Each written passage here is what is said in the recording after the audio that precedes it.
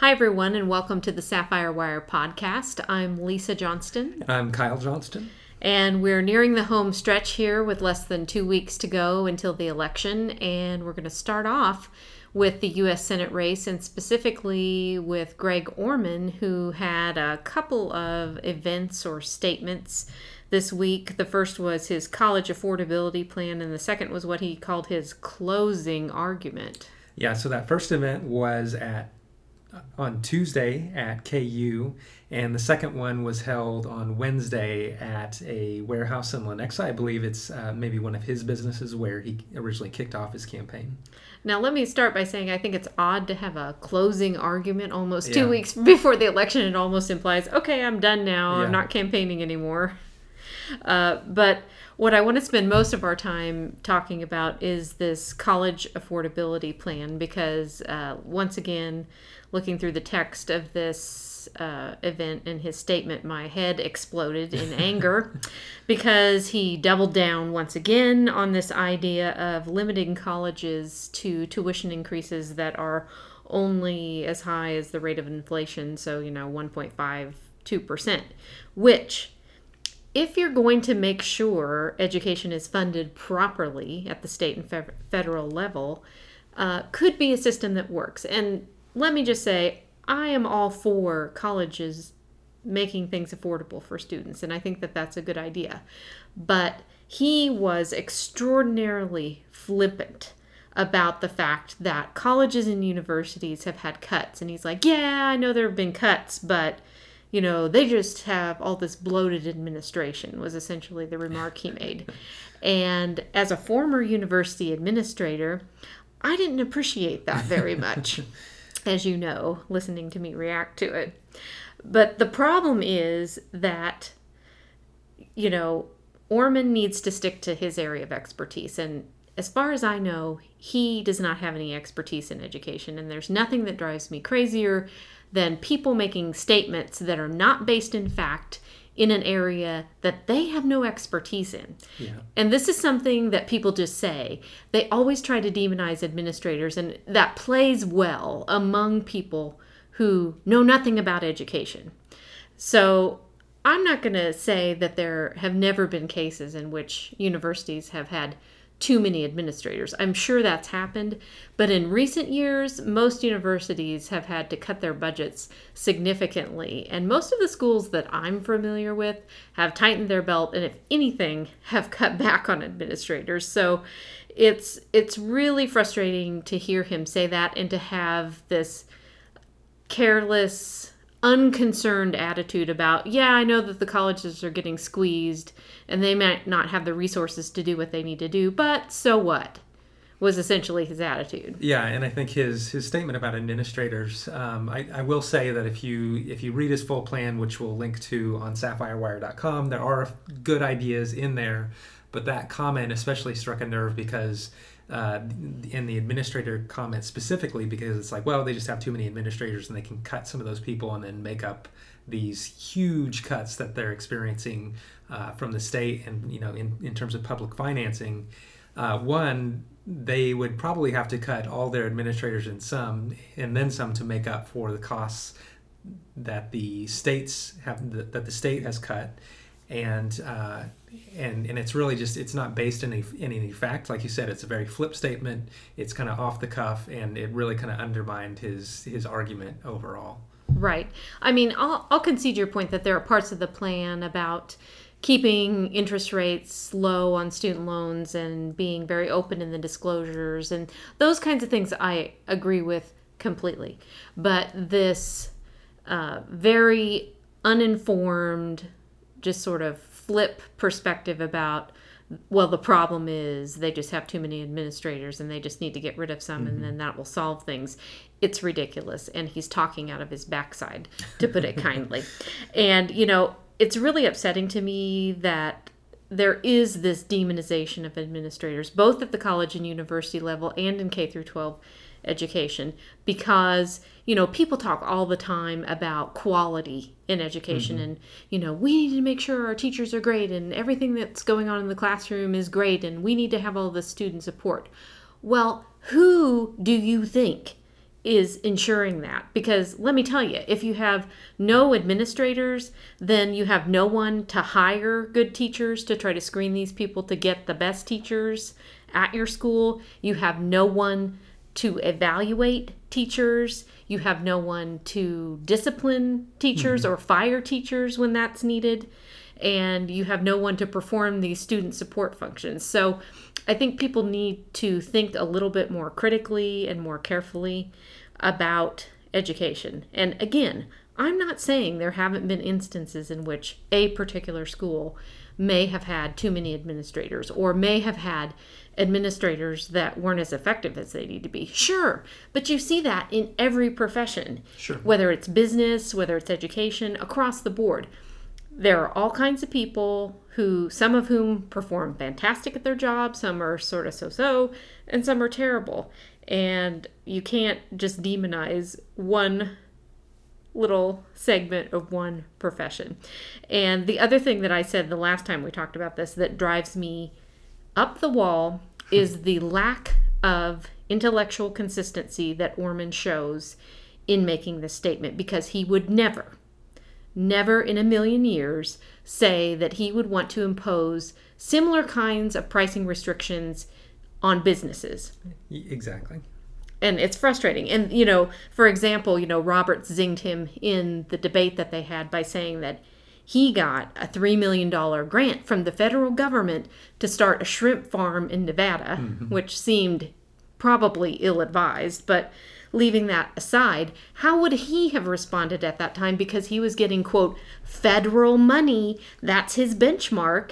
So he's getting federal money. So how would he have responded if they were saying, now, you're getting this federal money, so that means you can only, you know, have certain price increases on your product? I mean, he wouldn't have liked that. He wouldn't have wanted to accept that. That would have been a government, you know, restriction, too much oversight. And pretty much socialism. I think it's the Republicans' definition of socialism when they make that claim. And the other thing that I want people to think about, and the thing that I would like Orman to think about, is that when you talk about administrators, if you move that concept into the business environment, what you're really talking about are the CEOs, the executive managers of companies. They're the quote-unquote administrators within business. Exactly. And so when people start from the business community talking about administrators, I feel like that's a projection. Like that's what they're seeing perhaps among managers, executives in the business community. Exactly. And so I feel like, you know, get your own house in order and have your facts straight before you go demonizing one particular segment of people who work in higher education, because that's not right. And okay, Orman went to Princeton, and granted, administrators there probably make a good deal of money, but I can tell him firsthand that university administrators in Kansas are not getting rich.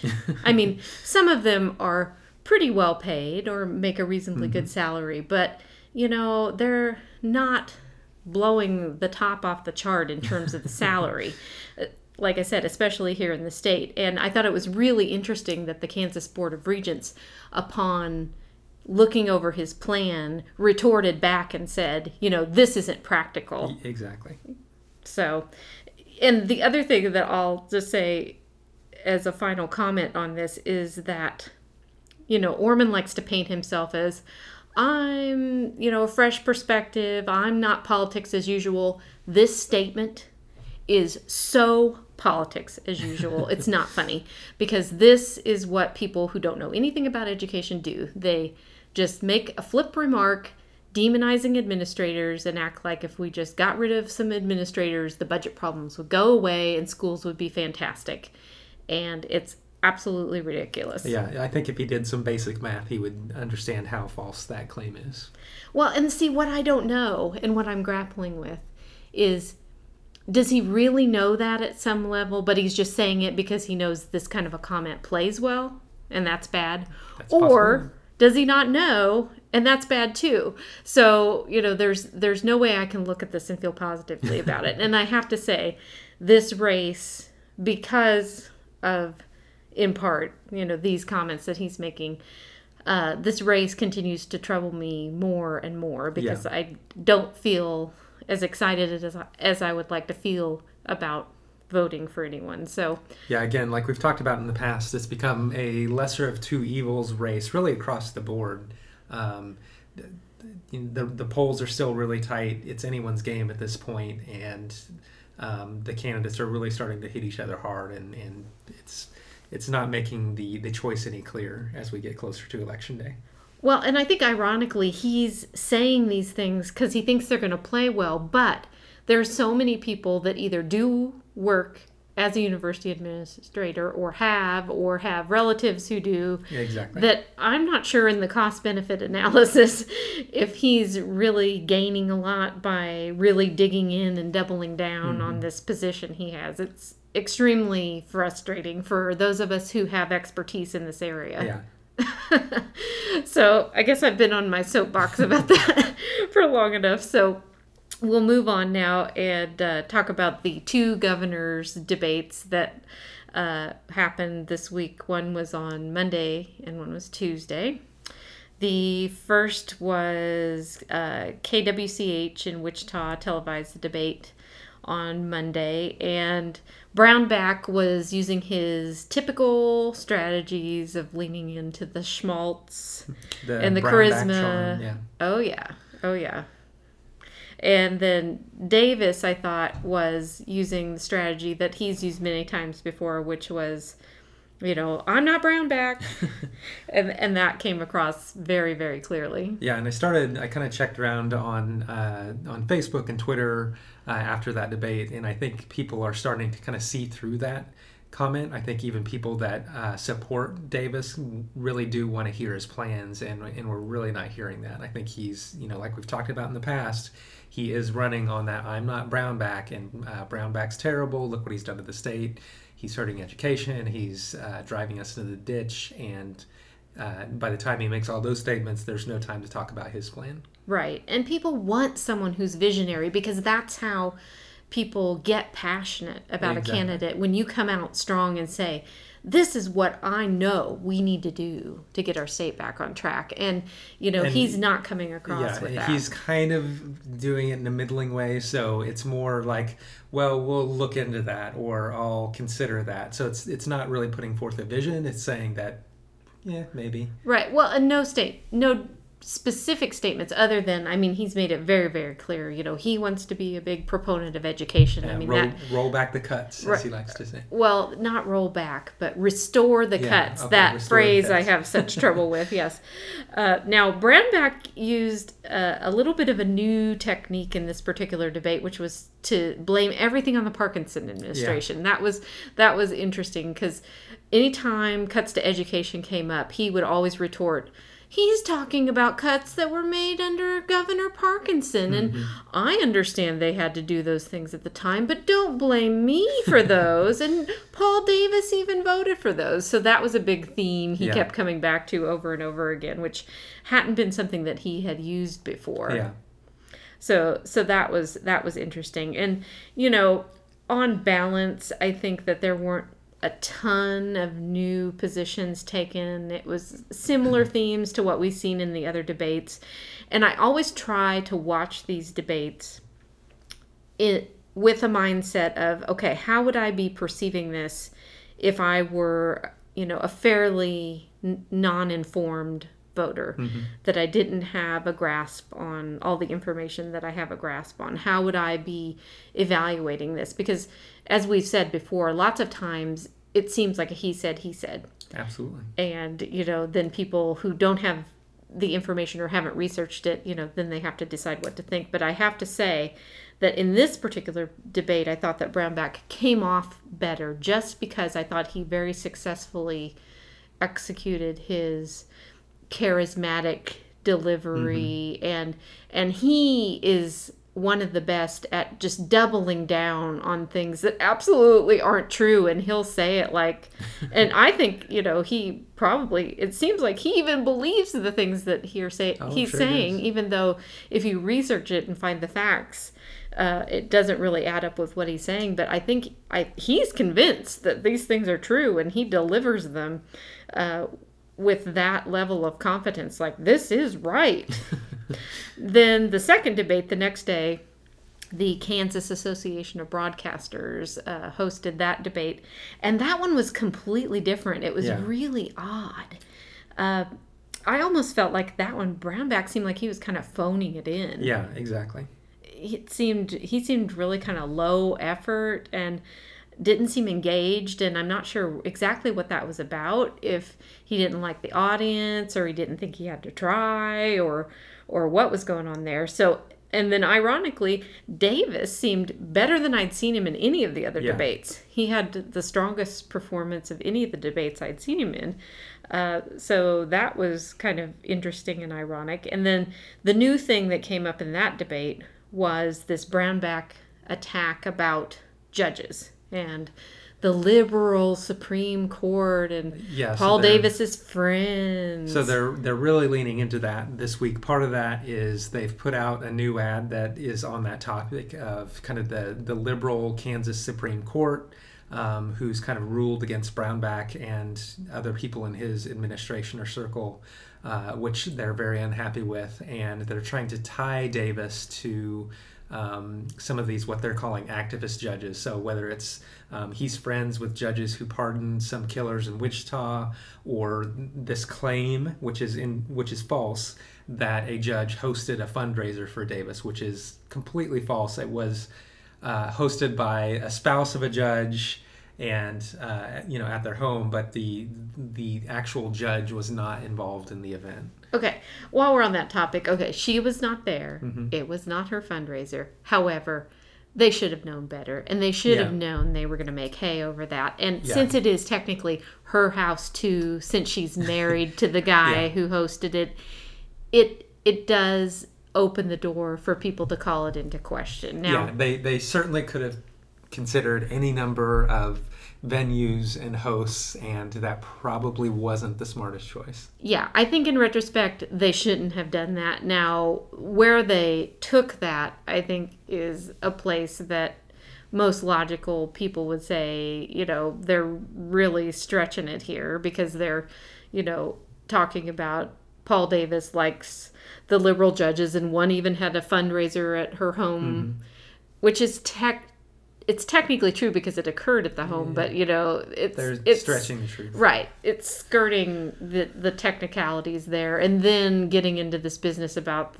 what the Kansas Supreme Court did with the Carr brothers' murder and all that. And so that was something that Brownback brought up again and again during the debate, was the governor picks judges, and this is very important, and we need judges who are umpires and just interpreting the law, not rewriting the law.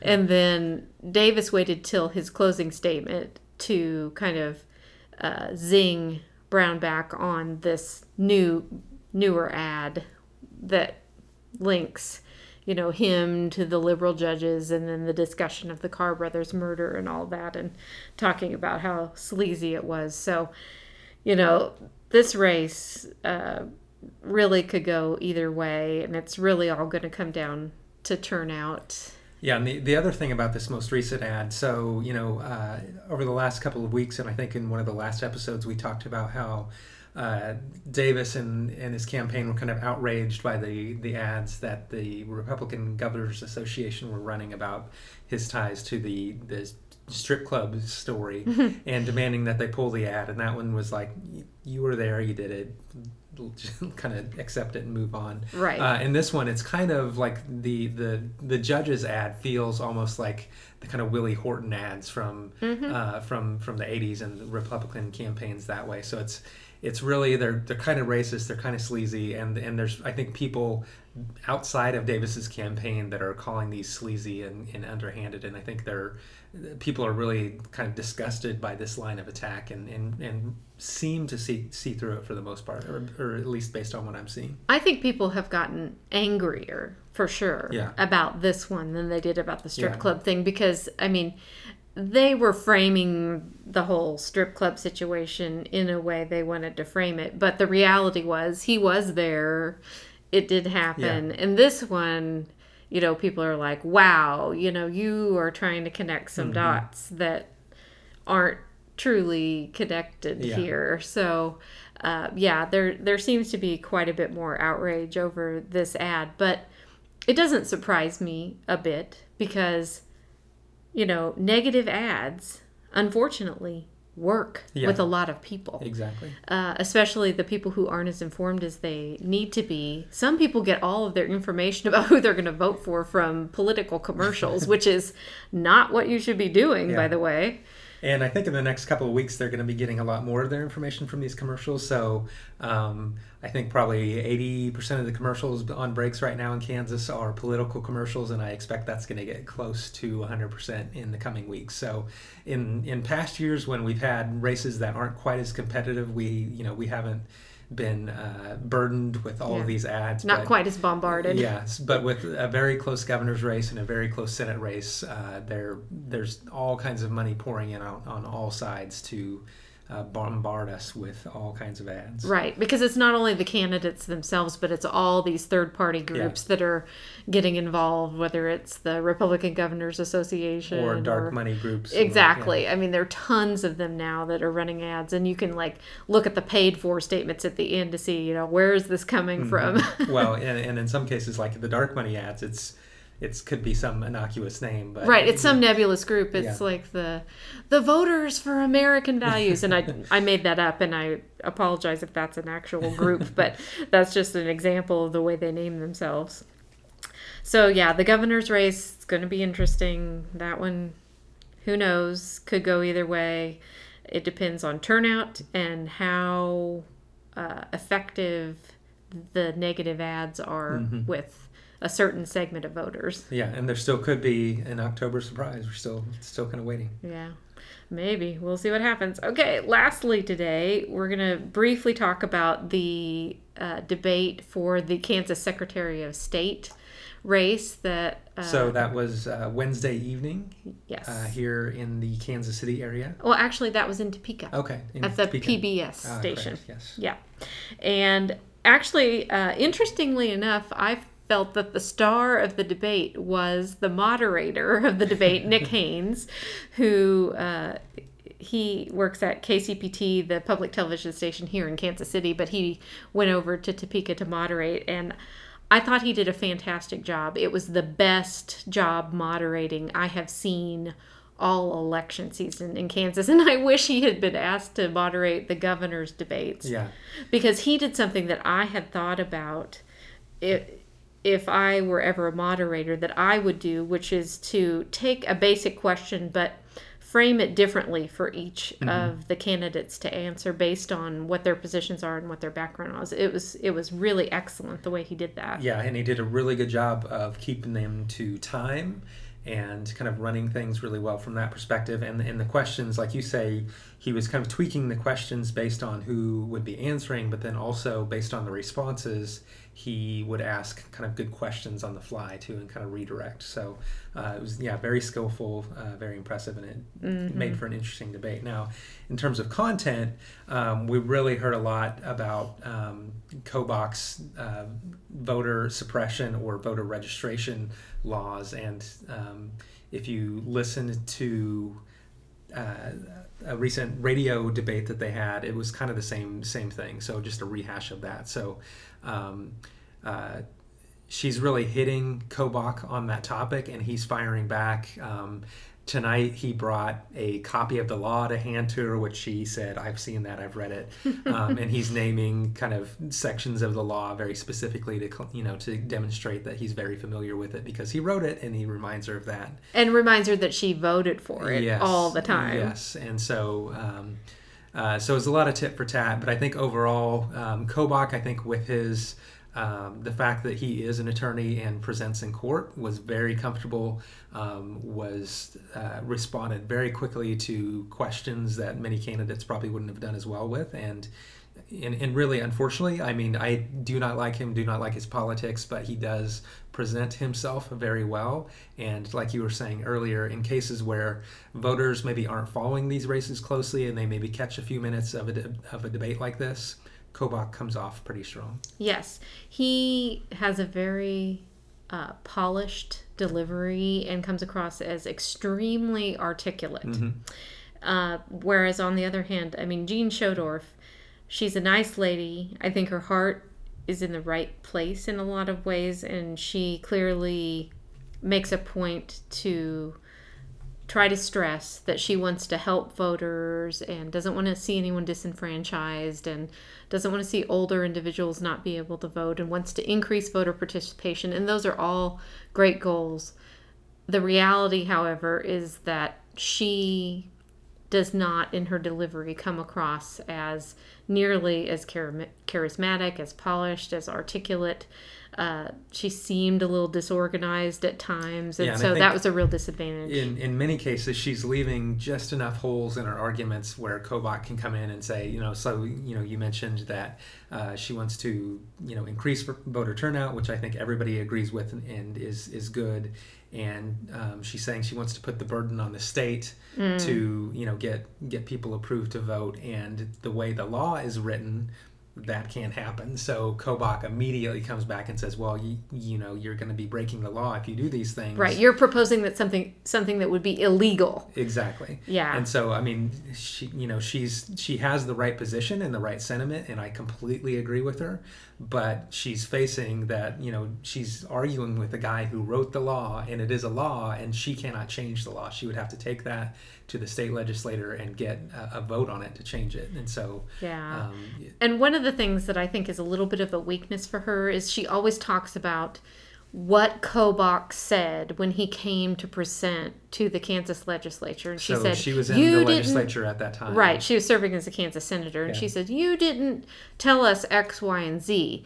But by saying that, she reveals that she didn't read the law before she voted on it. And in my mind, that's like, wah, wah. Yeah, exactly. It's buyer beware. Yeah. So that's a little bit of a problem. I mean, on the one hand, I get her point, and I think it's bad that he maybe did not completely explain things in the way that it needed to be explained for people to understand it fully. But as a legislator, you need to be reading the laws, and you can't just rely on the testimony and say, oh, I'm sure that completely sums it up and is 100% accurate, and so I'm going to base my vote on that. That's not acceptable. So it's inviting the fox into the hen house, basically. Exactly. All right. Well, I think that does it for today, and as usual, I guess we'll be posting the links. Yes, so we have a link to the first debate. We couldn't find the video, and then we'll have links to the Kansas Association of Broadcaster. We'll have video of that debate, video of the SOS debate if it's available, and links to Orman's articles about his events this week. Okay, thanks everyone for listening. Thanks a lot.